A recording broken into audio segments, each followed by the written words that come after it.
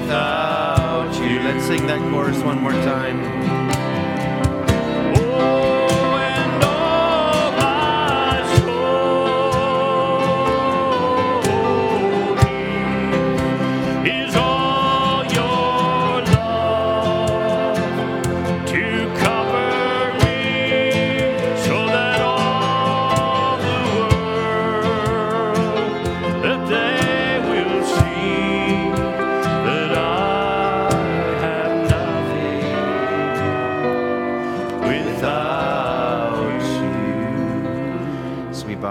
This evening, Heavenly Father, just coming into this atmosphere of these songs, how we just thank you, O Lord, that we sense your Holy Spirit just over us, Lord. Father, we just want to come into that presence. We want to come into contact with you, Lord. Father, we desire that you would just come and inhabit our being, inhabit our gathering, the words that we'll share. You've already been in the songs, and how we thank you for that. Now, Lord, as we would just begin to open your word, we desire that you would come, speak and minister to us. We commit our vessels to you. We thank you, Father, in Jesus' name. Amen. Amen. How many are thankful there's something in your heart that calls for God? That's God-given. And we just want to yield ourselves to that tonight. Just before we turn to the word, just a couple of just short announcements. Yesterday morning, Sister Martha Robbins went home to be with the Lord. And her daughter, Edwina, was able to come from the USA, was able to be with her overnight. And then in the morning, she went to be the Lord. We don't know yet, but there'll be a graveside service. And if we need to, if it's before the weekend, we'll let you know by email. But just let's remember them in prayer, if we will. There's some other needs and other requests that we could make known, and different ones. If I could just share one for that sister, Sarah Friesen. It's just regarding her great-grandson. His name is Keegan. We had prayer before him before, but he's got a small little heart. He's just a young little child, and they're trying to resuscitate his heart, but it's difficult every time it stops. The doctors have done all they can, they feel, but let's just remember him in prayer. I share that need, but I also feel like we need to also thank God for what he is doing, because when we thank him and we see what he is doing, it gives us faith for the needs that we have. And there was a little request I'd made known at the prayer meeting a week and a half ago, and it was just regarding a little boy in the United States, and he's a little boy in Brother Jason Jackson's church. He had what was called, they thought, Pompe disease. It generally means that infant doesn't live to the first birthday. It takes the muscles and everything away. Well, so we'd had prayer, and there was a number of ministers that were having prayer over the whole situation. And today we received this report. This little baby, all is well. There's no disease. He only has a gene which could be passed to his children in time, but it will not affect him. To God be the glory. Isn't that wonderful?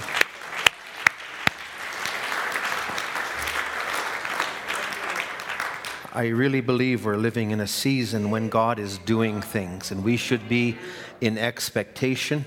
This from Brother Darrell Ward. This is Wednesday a week ago in the church it used to be called Happy Valley. It's called Word of Life. Brother Darrell Ward was ministering at his home church on At Thy Word. About halfway through the service, there was a commotion in the church. He stopped preaching. Someone was sick. He asked the saints to bow their heads. There's a sister named Ruth Garland. Her daughter was holding her. She was unconscious. She was making gurgling sounds. Typically, this happens in a cardiac arrest. There's a 4 to 5 minute window you have to start the church. Several of our medical people attested there was no pulse. The saints and Brother Donnie and myself started praying. Before the prayer was through, Sister Ruth was sitting up, patting her daughter and smiling. Isn't that wonderful? Amen. There's more to the testimony, but God is awesome. He is a miracle-working God. And so we just want to do that. And so if you can, to remember this little baby, God can do anything. If he lays it on his heart, his name is Keegan. It's a great-grandson of Sister Sarah. Let's just turn to the Word, Colossians chapter 2. Thank you to the musicians. Sorry, I kept you a little longer there. Colossians chapter 2. And I want to just read there in verses 1 to 4. And we'll just turn over to Philippians after that.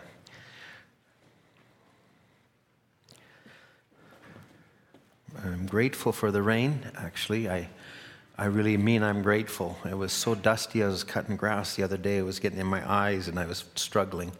But I'm grateful. Thank the Lord for all that he sends us.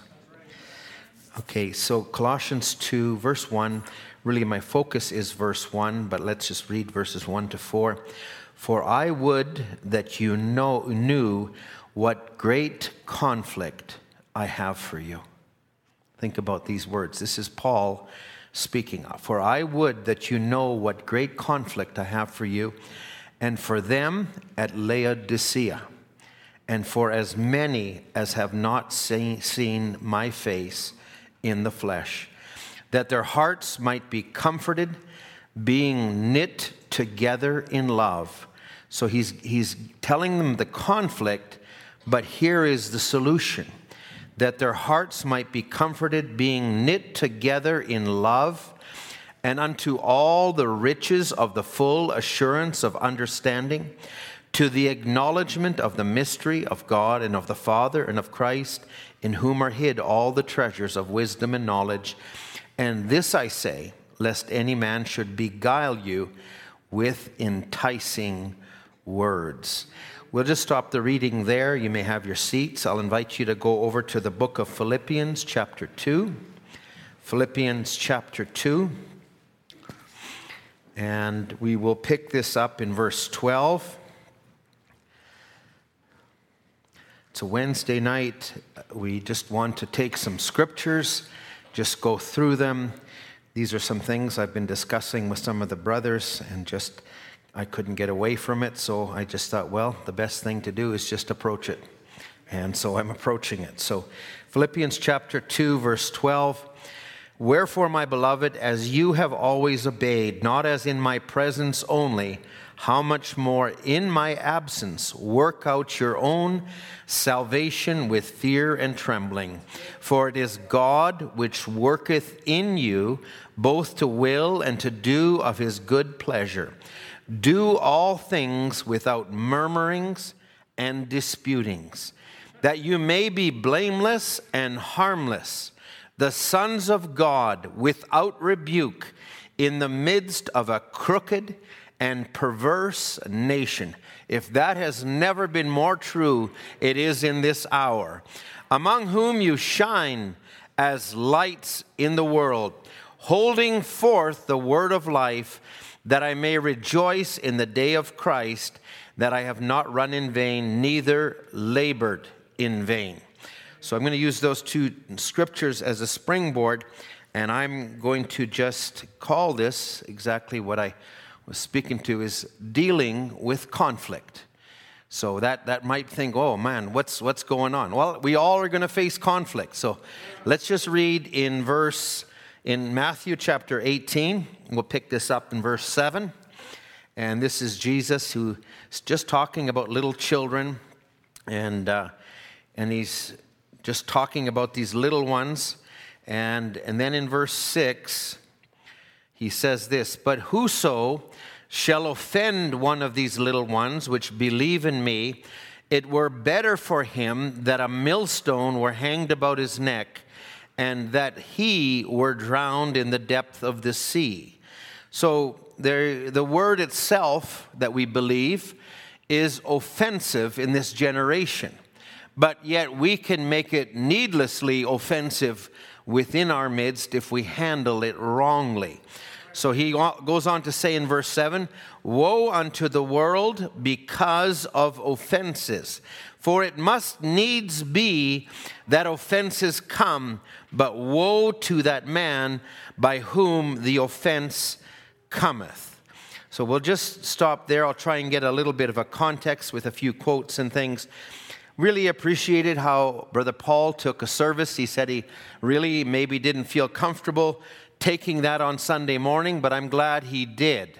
And I'm glad that he identified some of the spirits that are in the world around us. And it could be easy for us to take the spirits in the world around us and say, I'm glad that's out there and I'm in here. But it's not that simple. Those things have a way of pervading and coming in our midst. And the conditions of the age that are around us, this Laodicean age with its lukewarmness, with its people's rights, and with all the spirits that are around us, I believe we ought to take more heed. And that was an emphasis in the morning service, and we need to face them.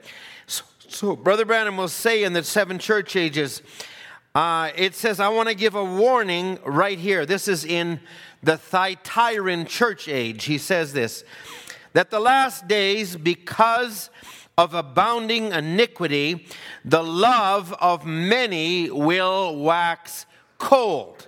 Now, I will just leave some of these statements, but take them and just let the Holy Spirit imprint them to you.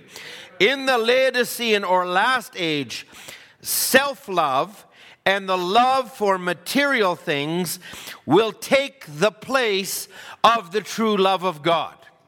It's easy to come into a church and hold a Bible and say, I got the message, and I'm coming to church and I'm doing those things, and they're necessary and they're good, but that's not what we rely on. We need the Holy Spirit to make it real. We need it to live in our hearts and say, Lord, I want to be a living Bible. And that's what the Holy Spirit followed up with on Sunday night, that we could be that expression. There is a real burden on my heart that we don't slip into a form, but that it's real, it's alive, it lives in us, it keeps us, it directs us. So you say that's a condition of the Laodicean age. We need to guard against the power of sin in these last days. So many are getting so hard because they haven't realized the effect of this last day spirit. And again, I want to reiterate, that's not just out there. That comes here.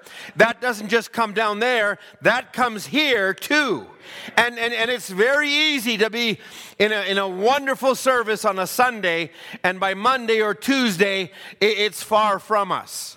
So the major sin of the day is worldliness.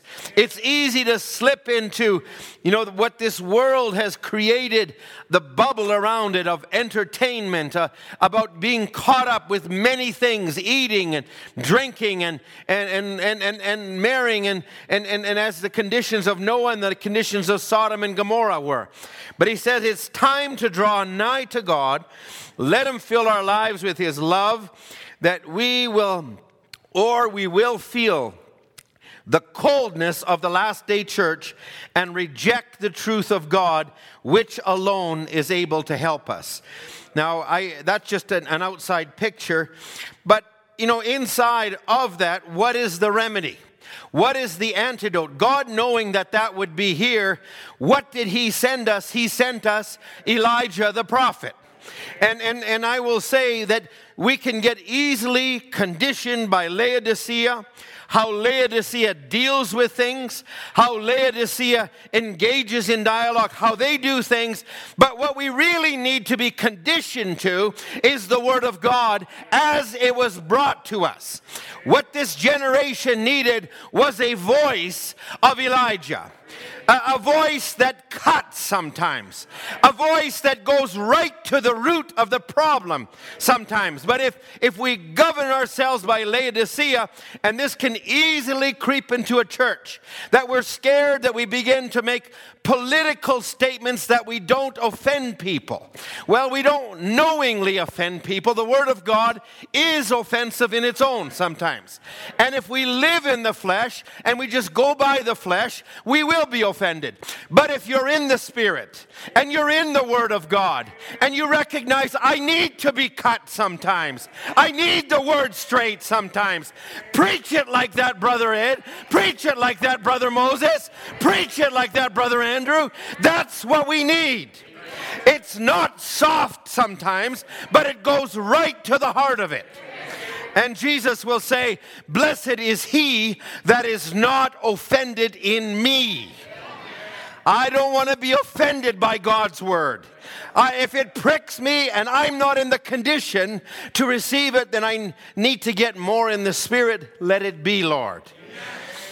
So he will go on to say, in this last age, now he'll say, in the human race, in the generations of the human race, every age gets a little wiser than the previous generation.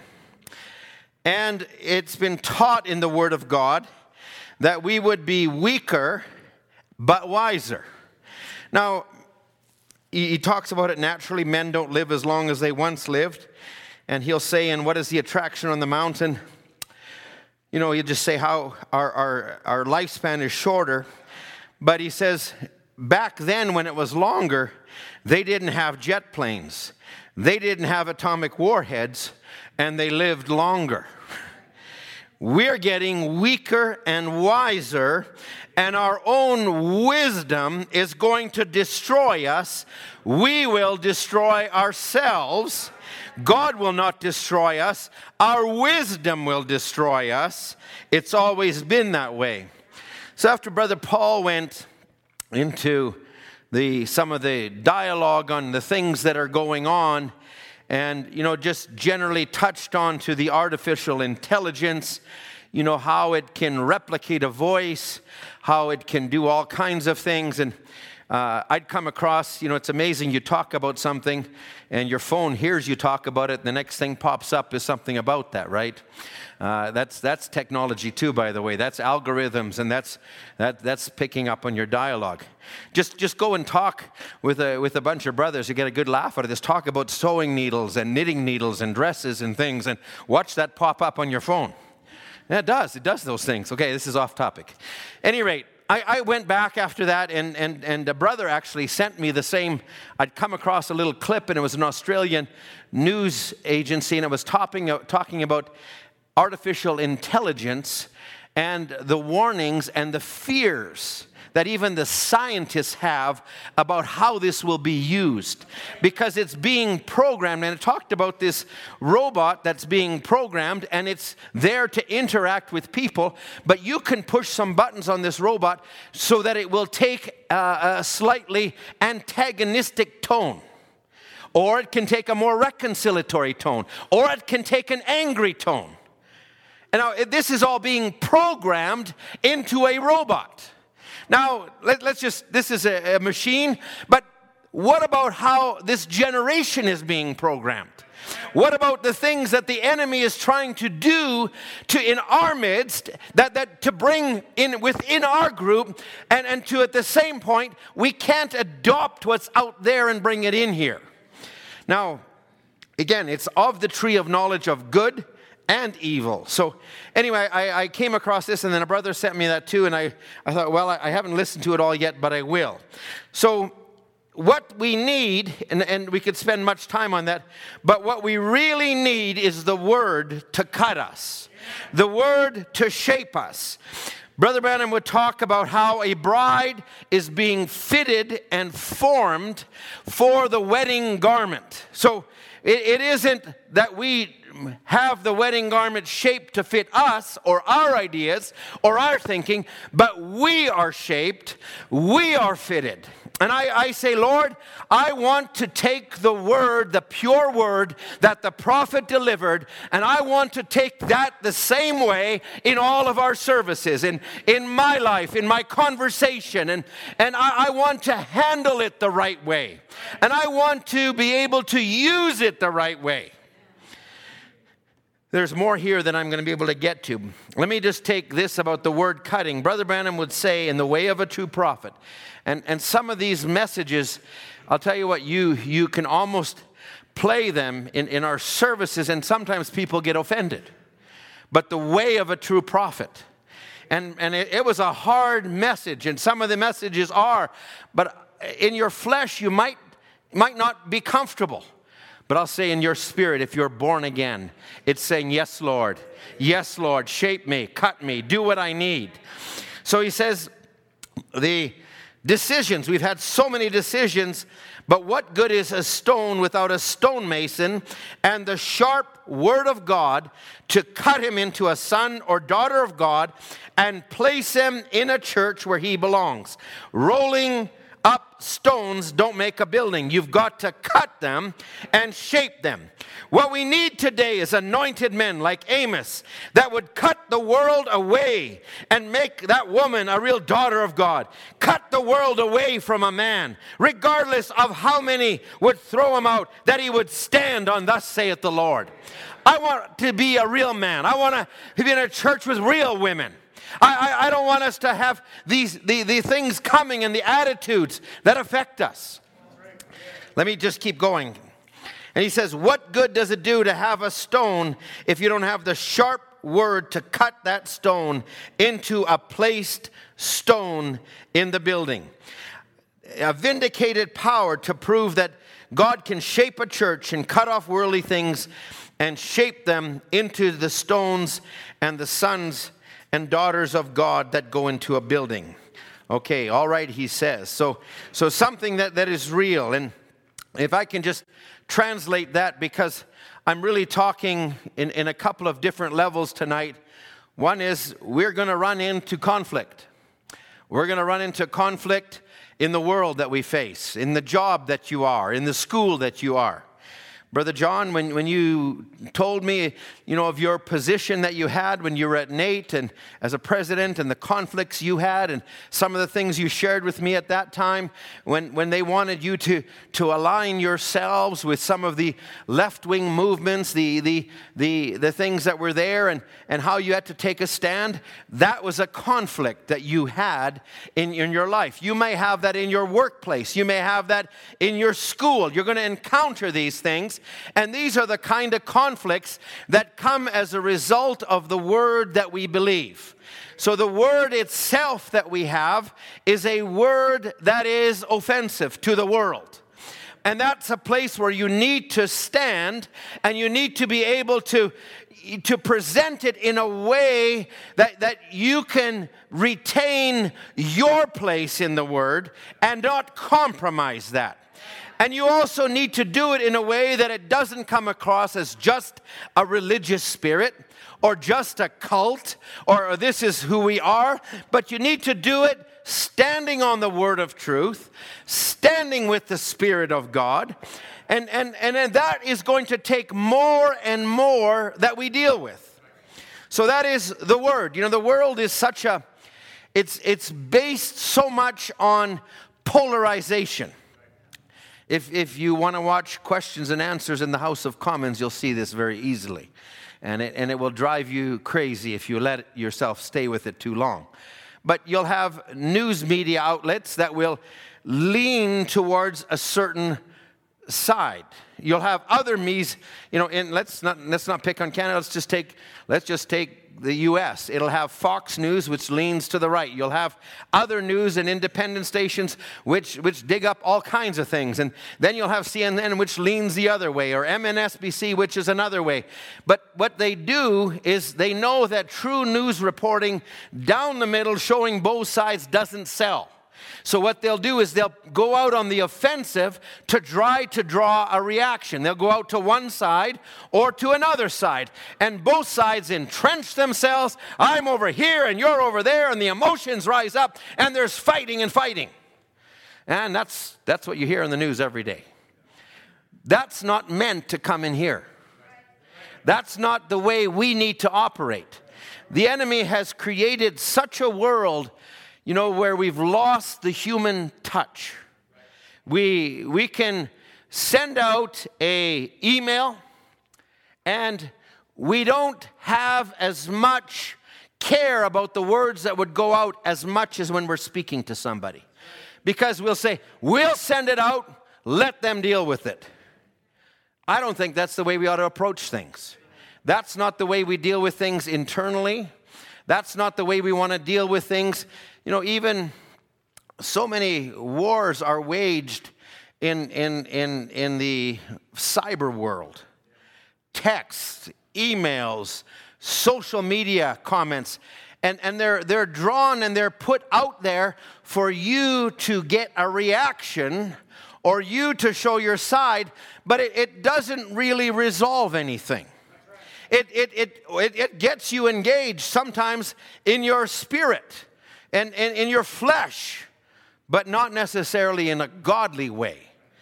So there's ways that we have been given to deal with things, and I just, the Lord willing, I'll touch on a few things, and I'd like you just stay with me. If I create a little bit of an awareness of these things today, then let it be. Now, to bring it to our level, in the message, Enticing Spirits, Brother Branham says this: so many people today are listening to enticing spirits instead of taking the Word of God. Now, these are actually, I could base the whole service on this little paragraph. Spirits, they're in the world. They're demons. They get into places and they get amongst men, and his next word is ministers. Now, I'm ashamed to say that I've been more careful than ever how I approach the pulpit, that it's not my spirit that reigns or that gets in the way, but that I allow the Holy Spirit to govern and to direct. And I don't always get it right, but I'm trying my best. That I don't project just myself. And that I don't use the pulpit for, well, you can just say for any of the things, for popularity, for self-gain, that you don't use it to carry out a grudge, you don't use it for all those things, but you actually, and I'll tell you what, if you allow yourself, God will correct you. Now, I'm putting the spotlight on myself too, but we also need to look and say, neither is the pulpit something that you just pick and choose. And you say, if that man is doing that, then I also want to do that where I'm sitting. I want to take, and whatever God speaks to me, I want to take it. If it's correction, I want to take it. I may not understand, I may not be there yet, but Lord, help me to receive that and to receive it with the right spirit without getting offended. Now, I'll be honest, sometimes I haven't always done that over the years if I've been sitting down there. There's times I thought, well, I don't agree with that. And I've come to find out some months down the road or whatever, that was actually the Lord speaking. And He corrected me on something. So I feel we don't just immediately, there's just this immediate reaction that, the social world has sparked. I don't have social media. I find I would not be good with it. I don't think I would react well with it. I have WhatsApp. You send a text out, and it gives you that click and says it's sent, and then the double click says it's received. And so you can sit there. It's double clicked. How come he's not sending anything back? So there's this pressure that's been built up that we expect an immediate response and dialogue. Well, sometimes you need to step back a little bit. Okay, I've heard that. Let me give a prayerful answer. Let me give a correct answer. Let me do it in the right season, in the right time, not just off the cuff. Sometimes, hey, if they're just asking you, what color do you want about this and this, you can give an answer right away. But if it's something greater, let's allow God to dictate us. Jesus is our great example. The Bible says, and if you look at how He engaged with the Pharisees, how He engaged with sinners, how He engaged with religious spirits, He didn't fuss with them. And the devil wants us to fuss with one another. I don't like the way you did that. Okay, listen. You're all looking at, why am I preaching at this our church? Because we're human and we're in Laodicea and we need to live a little higher. I need to live higher. You need to live higher. We need to be aware of the enemy's devices. So he says here, these enticing spirits, people are listening to them instead of the Word of God. They're demons. They go in places. They get amongst men and ministers. They get amongst church members. They get amongst good people. They can cause them to come into an illusion, and they say things and do things and teach things and practice things that's contrary to the Word of God. Now, this is really the whole gist of it, and everything comes down to a motive. Everything comes down to an objective. Everything comes down to how we do it. Jesus had to spend much time in prayer to keep in contact with the Spirit that was in him. I find that yesterday was a good example for those of you that were at the prayer meeting. I had such a busy day and heard the news of Sister Martha, and then I had to run here and do with this, and I came to the prayer meeting. God bless you, Brother Max. Brother Max led the prayer meeting, and just as I listened to some of the brothers and sisters pray, it began to wash my spirit from a busy day, and I just said, oh God, yes. And it brought me into the presence of God. And I say, God bless you all that we're praying and that we're doing these things. And and I said, that's where I need to operate from. I don't need to operate from just myself and my flesh. And too often that's where we do. And we'll send the email out. We'll say a word. We'll do a word. We'll do this. And sometimes when somebody comes at you that way, it's easy to get offended and say, oh, that's fine. So human nature is based on two things. It's based on fight or it's based on flight. So, okay, how am I going to deal with when somebody says something to me contrary-wise? Well, I'm not a fighter. I'm like Adam was in the Garden of Eden. I run from things. You might not run from things. We all run from things. I'll run away from it, or I'll deal with it by doing the silent treatment. They'll get my message. Okay, listen, I've said dealing with conflict. Is the silent treatment going to win in the end? Okay, listen, I'm talking the world, I'm talking homes, I'm talking churches. Okay, this is internal everything. Hey, silent treatment, that'll get my message across. Okay, I think we're coming a little higher than that, don't you? So whatever you're prone to, if you're prone to, well, I'll just shut up and run in the corner and I'll go down to my computer and I'll hide behind there and I won't deal with anything. I don't think that's the right attitude sometimes. I'll just avoid everything and I'll go into my own little world. I'll be quiet. And you know what? Nothing gets resolved. Or the other thing is, the temperature raises in the room. And the voices raise in the room. And it's back and forth and it's back and forth. I don't think that's the right thing either, is it? Why is it so quiet today? This never happens in your home. It happens in our home. Hey, there's sometimes moments of intense fellowship. It's moments when there's different opinions expressed. But how do we do it? Okay, are we going to run from it? Are we going to embrace it? Are we going to fight it?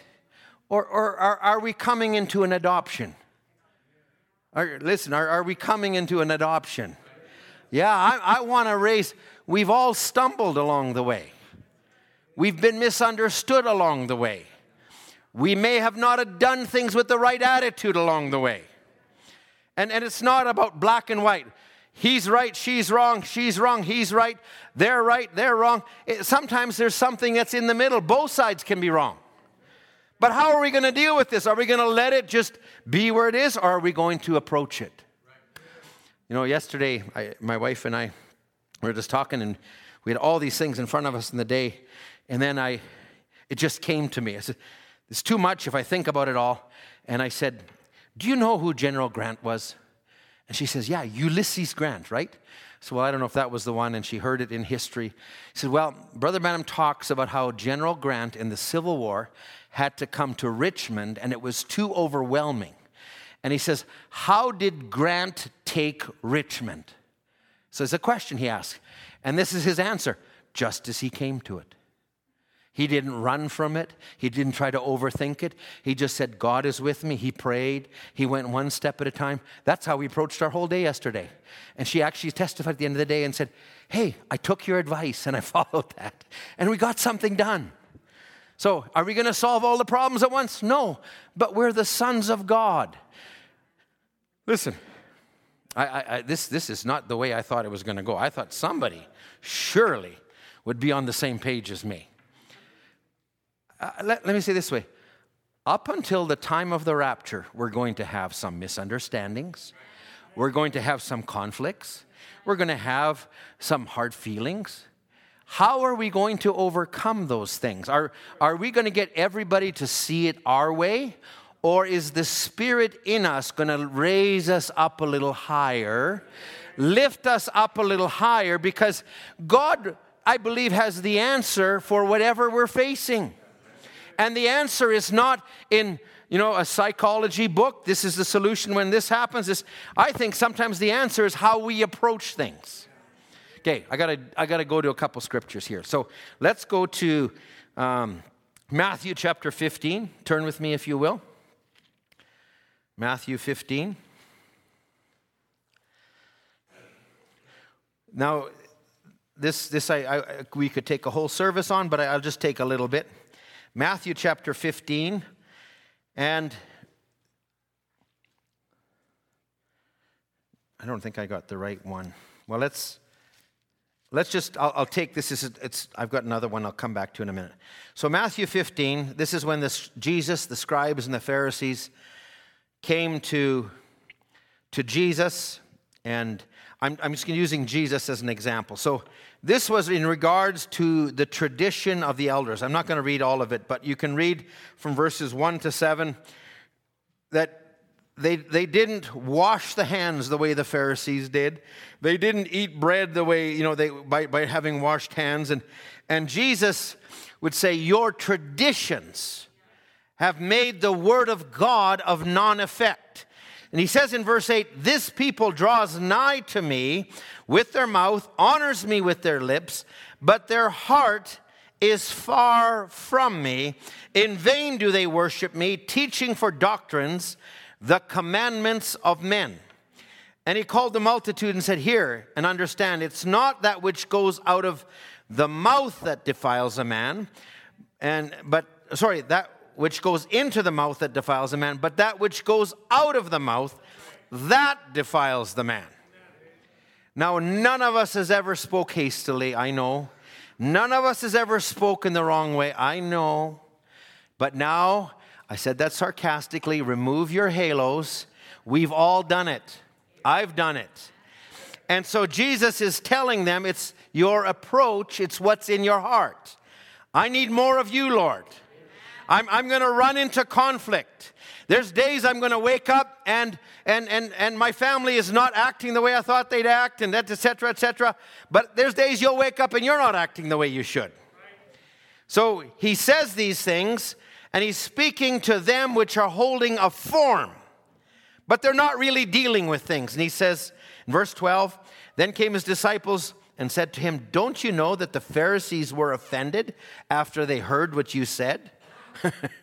Hey, tell the truth, and you don't have to tell it in a wrongful way. Just tell the truth, and it'll offend people.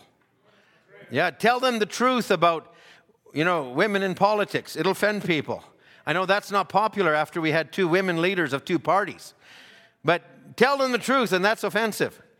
He says, now every plant which my heavenly Father has not planted shall be rooted up, and let them alone. Let the blind be leaders of the blind. If the blind lead the blind, both shall fall in the ditch. And then Peter says to him in verse 13, declare unto this parable. He says, don't you understand? He says, it's not what you're eating, Peter. I'm going to just keep talking here. And he says, it's that which comes out of the mouth. It's not just words, but it's out of the heart where there's evil thoughts, where there's murders, where there's adulteries, where there's fornications and thefts and false witness and blasphemies. These are the things that defile us. So in our heart, we can get angry without a cause. I had a brother just say, we used to be angry, but you just see it ramping up. Jesus will say, he that's angry without a cause is guilty of death. Jesus brings it up higher. So we need to always in our heart have our spirit contained and say, Lord, let if something comes my way, if I can't deal with it or I find myself, let me bring it to you. Tell it to Jesus. Tell it to him. Say, Lord, help me to have a right attitude. Help me to deal with this in a correct way. And if my tendency is to avoid conflict and to just run away from it, and you see it doesn't help, then Lord, help me to approach it the right way, in the right attitude, in the right time. And if my attitude is just to just get in there and fight and do this, and we can be natured either way, God has to help us. Now, this is in our homes. This is in our church. There's little things going to happen all the time. I could bring some quotes up here where Brother Branham says, God sends tensions into the church. Why does he do it? Because he doesn't want you to be a jellyfish. He wants you to have character. And the way we deal with things is not just run off or do whatever we normally would want to do, but it's now, let's do what the Bible says. If you sense there's something, come together one-on-one. Listen, maybe I'm wrong. Maybe there's a feeling or something. Let's deal with it. Let's not cause the body any harm. Let's do it. And then, if that isn't it, maybe it's not the right time. Hey, just say, listen, I'm praying about it. Just allow me a time to pray. But let's not allow the enemy to have a place. And he wants a place. He really does. Okay, we all know this. It's posted up in many churches right at the very front of the door. And it's out of Christ, the mystery of God revealed. And it's what's called the word to the church. Okay, now you can say, yeah, I got that posted. I've read that, Brother Ed. Okay, we're going to repeat it again because faith comes by hearing. So he's first talking about Brother Neville goes through many strains and heartaches. He doesn't always show it, but I happen to see a little bit of what he's going through. His next words are, love one another above everything, love one another. No matter what the devil tries to say. Now he says, you're one great big sweet group, but Satan will not let that stay. No, sir. He'll shoot everything if he has to bring in somebody to make his target. Now, like I said, his devices in this last day have gone beyond words. They've gone into a cyber world. They've gone in the form of texts and emails and posts and social media, and it just gets thrown out there. Sometimes I like to just leave it alone and say, well, it's none of my business. I don't know. They maybe didn't mean me. Maybe they meant somebody else. Maybe whatever it's meant. And I leave it there. That's between them and God. But Lord, keep my spirit clean. And keep my attitude clean. Now, we used this word here just some weeks back. And it talks about bearing one another's burdens. Now, there's a thing about bearing a burden that's helping somebody, but then there's this word called forbear. And forbear means don't engage, but keep a right attitude. Don't get drawn into a conflict and just get all worked up. Hey, listen, I'll put it this way. Don't watch 10 minutes of questions and answers in Parliament and get all worked up and try to go to sleep. It's not going to work. Don't get into an argument over something and try to go to sleep. The Bible says, don't let the sun go down on your wrath. Okay? This is not deep. This is but where we need it. Brethren, are you with me here? Just wave once in a while. Say, I got it. Thank you. Thank you for you that are doing that. Listen, this is in a message. Maybe this is the part Brother Branham was referring to. He said, if you ever fail, come back to this message. Now, he'll bring somebody in under quietness and shoot that person, that guy with poison, and start through a church. Don't take sides with it. I'm ashamed that I've seen, even in the message, in pulpits, ministers firing at other ministers in other churches. And I say, oh God, we need more of a maturity. We need more of a maturity. And don't ever let me, oh Lord, use this pulpit for that. Keep my heart true and keep it pure. And that's my prayer, but it's my prayer for all of us. And he'll say, just don't take sides, have nothing to do, stay right, loving and sweet and kind to one another. Pray for that man or that woman, pray for them, stick with one another. Now this is really good advice, and there's more to the quote. I'm not going to share all of it, but there's more to it. Okay, go with me over to Matthew 13. Matthew 13. Now, again, I'll repeat the words of Jesus. Offenses will come. But he also said in Matthew 5, be harmless as doves. Now, the offenses will come if you allow them to stick in you and to poison you. But sometimes it takes a lot of prayer so that you don't get bitter over something. Sometimes, hey, everybody wants to have a good spirit and be loved by everybody, but sometimes some of us rub one another the wrong way. Brother Ray, if I told you the brother, you'd know who it is. The brother who is in Saskatoon Tabernacle, and he says, I really believe my ministry is to be an emery stone. Your ministry is to be an emery stone. You know what an emery stone is? Just to rub everybody. And I thought, wow, that's a pretty high calling. I said, don't do it intentionally. It happens naturally well enough. At any rate, Matthew 13, Jesus talks about 4 conditions of soil that the word comes into. So, and it's in verses 3 to 8, about the seeds that were sowed by the wayside, then on the stony places, then into the thorns, and then into good ground. So the pure word of God, 4 different places.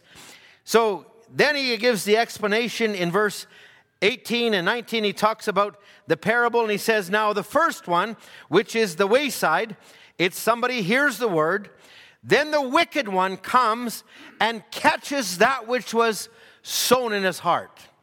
Have you ever been in a service, and then you come out of the service, and it's right then that the enemy wants to plant something? Now, I've had this happen in a church foyer. I've had this happen on the way home. I've had this happen via text or an email. And right away something comes and it stings you. And that's not just when I'm ministering, but after I've heard the word. And so that's a time when you're vulnerable. So you just say, okay, Lord, let me stay. Let this word be entreated. Let it be. Don't let the enemy take it away from me now. Okay, so that's number 1. Then number 2, he says, he that receives the word in stony places, the same as hears it, with joy he has it, and then he goes out and he just goes, but all of a sudden there's some tribulation or persecution, and all of a sudden he's offended. I received the word. I took what Brother Paul preached, about all of these agendas and things, and then I went to work and somebody told me that I'm just twisted for believing those things. And I don't want to be looked on badly. Well, there's a persecution that comes with the word. Everybody that receives the word will receive a measure of persecution. Okay? Then the next one is, and it says in verse 22, he that receives the word in thorns hears it, and he receives it, but the cares of the world and the deceitfulness of riches choke the word, and it becomes unfruitful. There's no follow-up. There's no prayer life after the word comes. And Lord, let it be real in me. Don't, and then it maybe goes off into an entertainment or a joke, or there's nothing in between the Sunday and the Wednesday. I feel I need to listen to the word every day. It feeds me every day. So it becomes unfruitful. The cares of this life. I've grieved the Holy Spirit sometimes just by not, just a little thing, and it just as simple as, you can read that article or you can come. I'm calling you. And I've gone and just read the article, and all of a sudden that little call, that little tug isn't there anymore. And I say, forgive me, Lord. We've all done it. I've done it. And then finally it says, he that receives the seed into good ground is he that hears the word, understands it, it bears fruit, it brings forth, some 100-fold, some 60, some 30. There's nothing greater than just finding yourself in love with the word. Finding yourself drawn from everything. And the scripture says, by desire a man separates himself and intermeddleth with wisdom. And I love it when we can fellowship, like as brothers, we have a little chat and we share quotes and we do things, and it's between deacons, it's between ministers. Surround yourself with some good things that prompt you to think, prompt you to say, oh, this is real, this is alive, it's life, it's living in me. And you begin, it flows through you, and God uses it, and that's wonderful, and we need to do that. And then, so that's the conditions of the word. I want to drop down. Jesus would go, well, you know what, I'm not going to have time for it. I'll leave it for another service. Go back to Colossians chapter 2, if you will. Colossians chapter 2. This is where we read from the beginning. For I would have you know what conflict you have at Laodicea was in verse 1. But drop down to verse 7 now. Verse 6 maybe we'll start with. As you therefore have received Christ Jesus the Lord, so walk ye in him, rooted and built up in him, established in the faith as you've been taught, abounding therein with thanksgiving. Sometimes just our very attitude, positively or negatively, leads us on a path. I marvel at the Lord's Prayer, our Father which art in heaven. That's the first thing. And he says, hallowed be your name, praise be to you. Thy kingdom come, thy will be done. So, whatever you're coming to the Lord, you may have a wish list, you may be asking for forgiveness, but when you put it under that umbrella of sovereignty, the Almighty God, and he's got a purpose, and he's got a plan, and I'm now bowing to that plan, and I'm going to allow you to take the ownership. Now you get down to your knees. Give us this day, under that great umbrella, give us this day your daily bread. Okay, and then forgive us our sins as we forgive those who sin against us. So there's two sides to it. And when you start to go down these paths, and you don't have to repeat those words, but following that model, and then it's lead us not into temptation.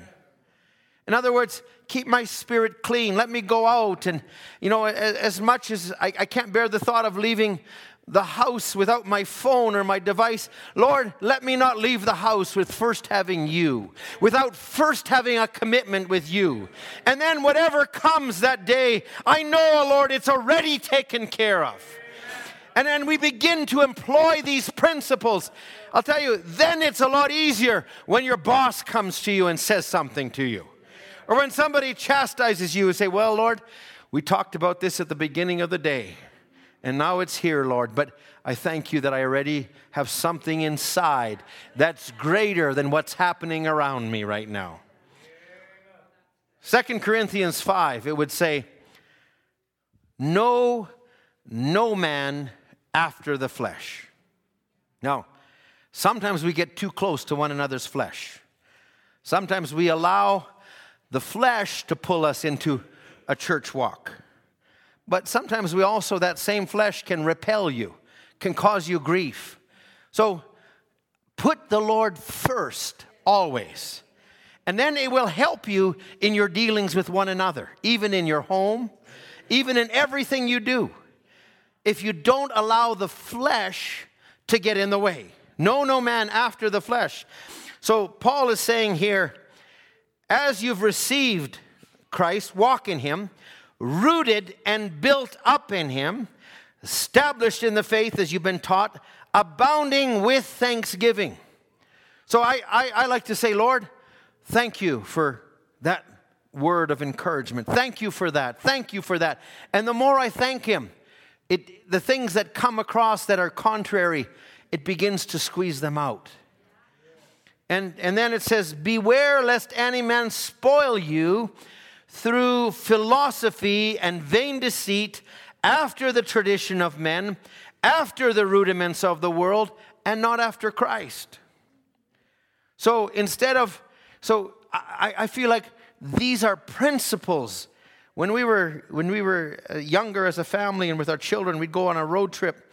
We had different tapes. Sometimes it was Adventures in Odyssey. Sometimes it was character tapes. But it was wonderful to go down the road and just to have those things in the background. And it was dropping seeds in for how we talked. And some of you might know some of the stories, but it was like stories where we already knew what was going to happen. It was Greg and his tractor. It was this and this. And it was attitudes that were... And you know what? It washed us. It helped us. And I feel wherever we do, we want those things to be the umbrella that we live under. Because if we follow what the world is doing, you know, everything is designed by the enemy. You know, it's designed for... It's designed to take away your joy and your spirit, and it's to make you, fight for yourself and to do it and to give an answer and give a response. And this, did you hear what so-and-so said? We'll tell them. And no. I don't want to get into that kind of a conflict. I want to deal with it appropriately. We're coming to an adoption, friends.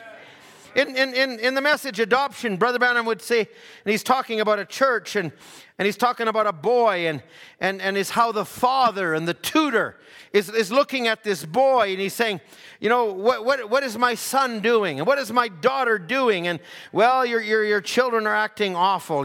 They're just not very nice to one another. And he's painting. You can get this in adoption number 2, and he says that's why we can't have a revival. He says, because these things.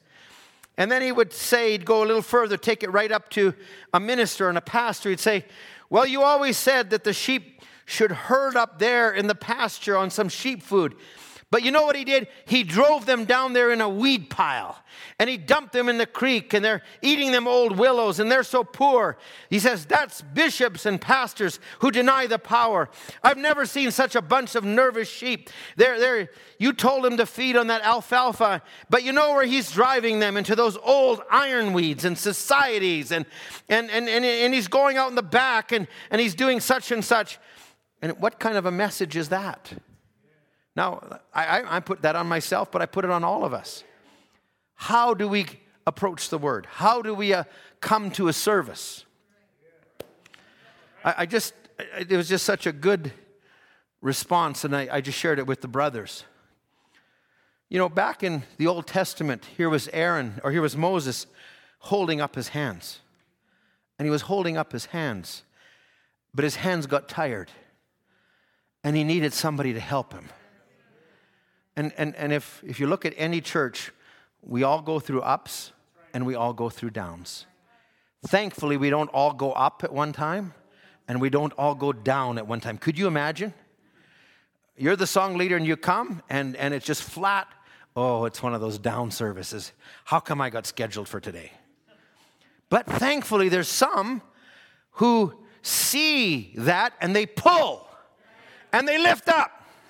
Hey, this is for you, Brother Michael, Brother Marion, Brother Ray. This is for you. So what do? When you see it like that, engage. Lift up their hands. Their hands are getting tired. Lift them up. Why? We're a team. We're working together.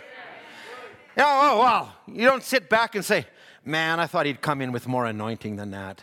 What did he pick that song for? I don't like that song. How come he never sings old songs? How come he sings only new songs? How come he doesn't have this mix? How come this and how come that? Well, you're sitting there with that attitude. How is that helping the service? Seriously. Where is the conflict? It's starting right in the service. You're allowing the enemy.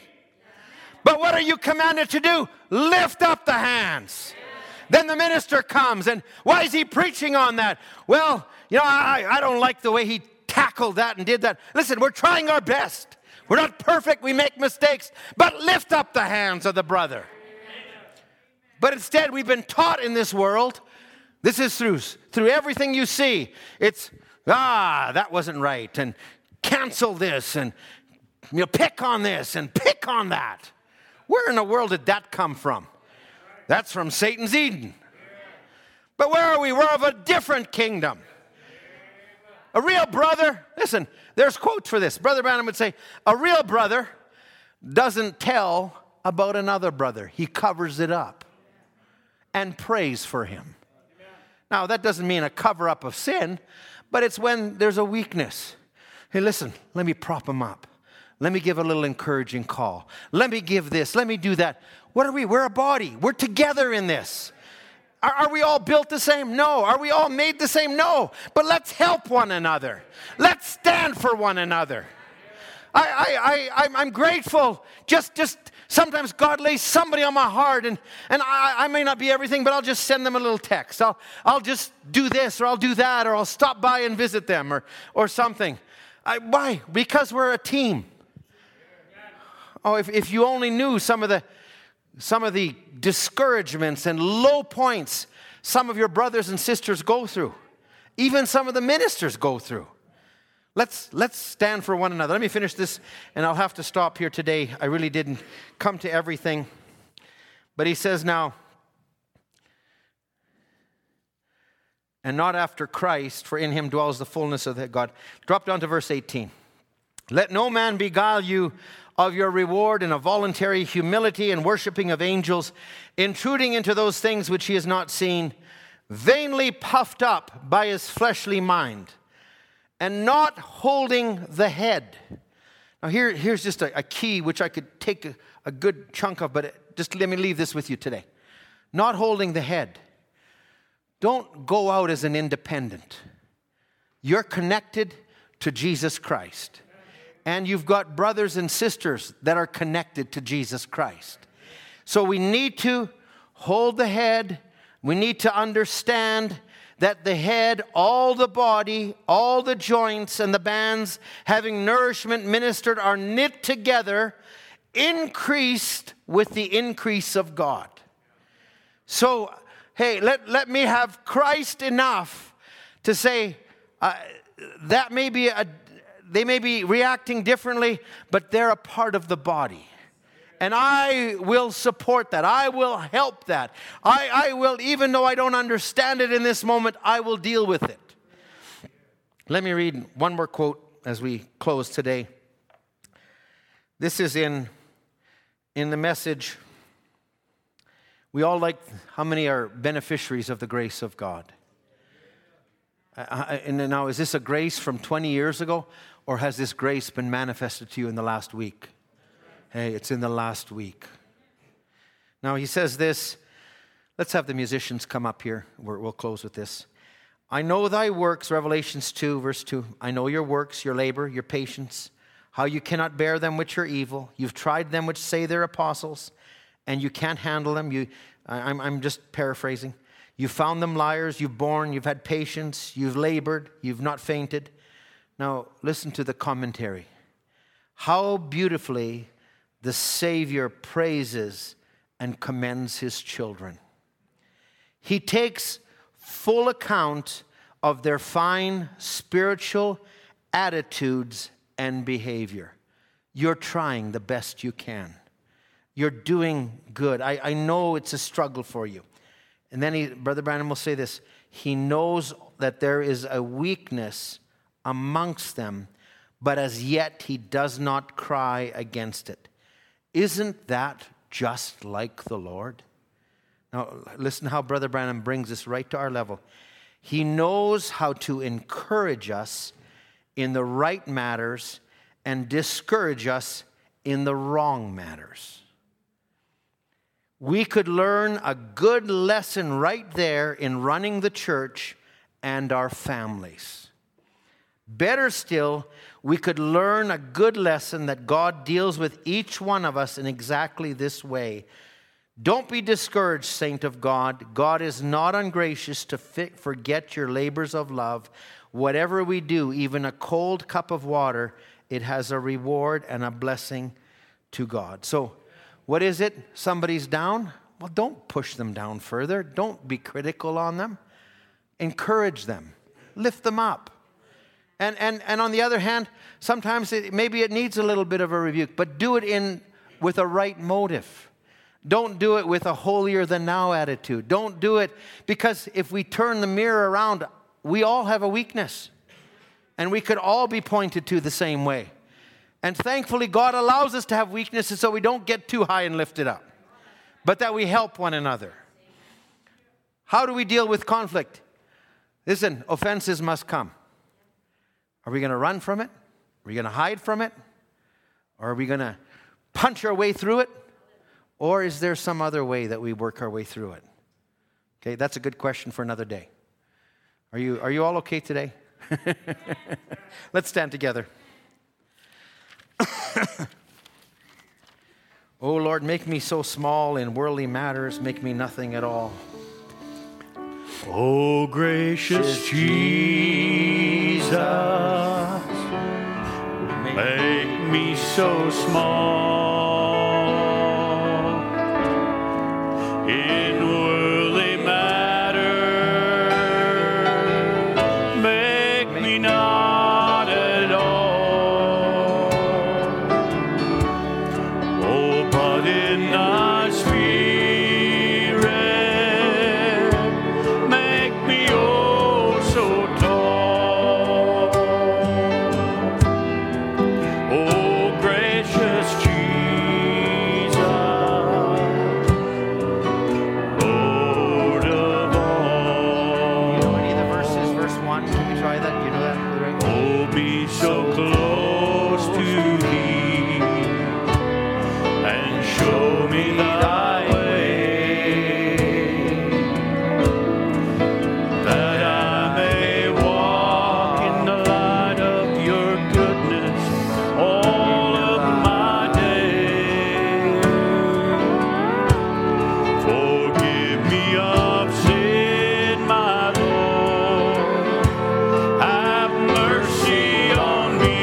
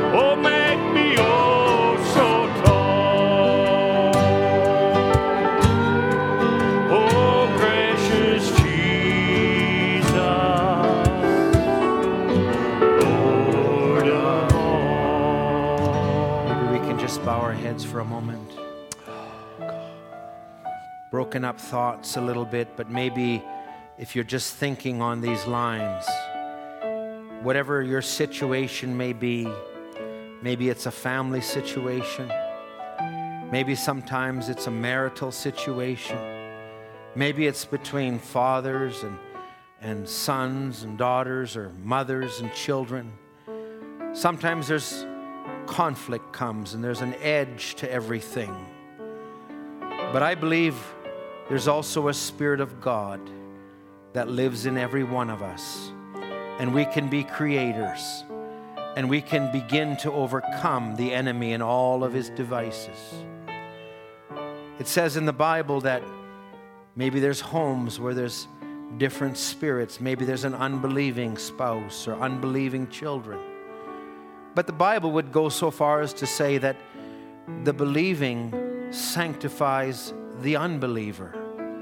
Maybe that unbeliever doesn't know it, but there's a part of God in that spouse or in that child or in that parent, and you're holding for them.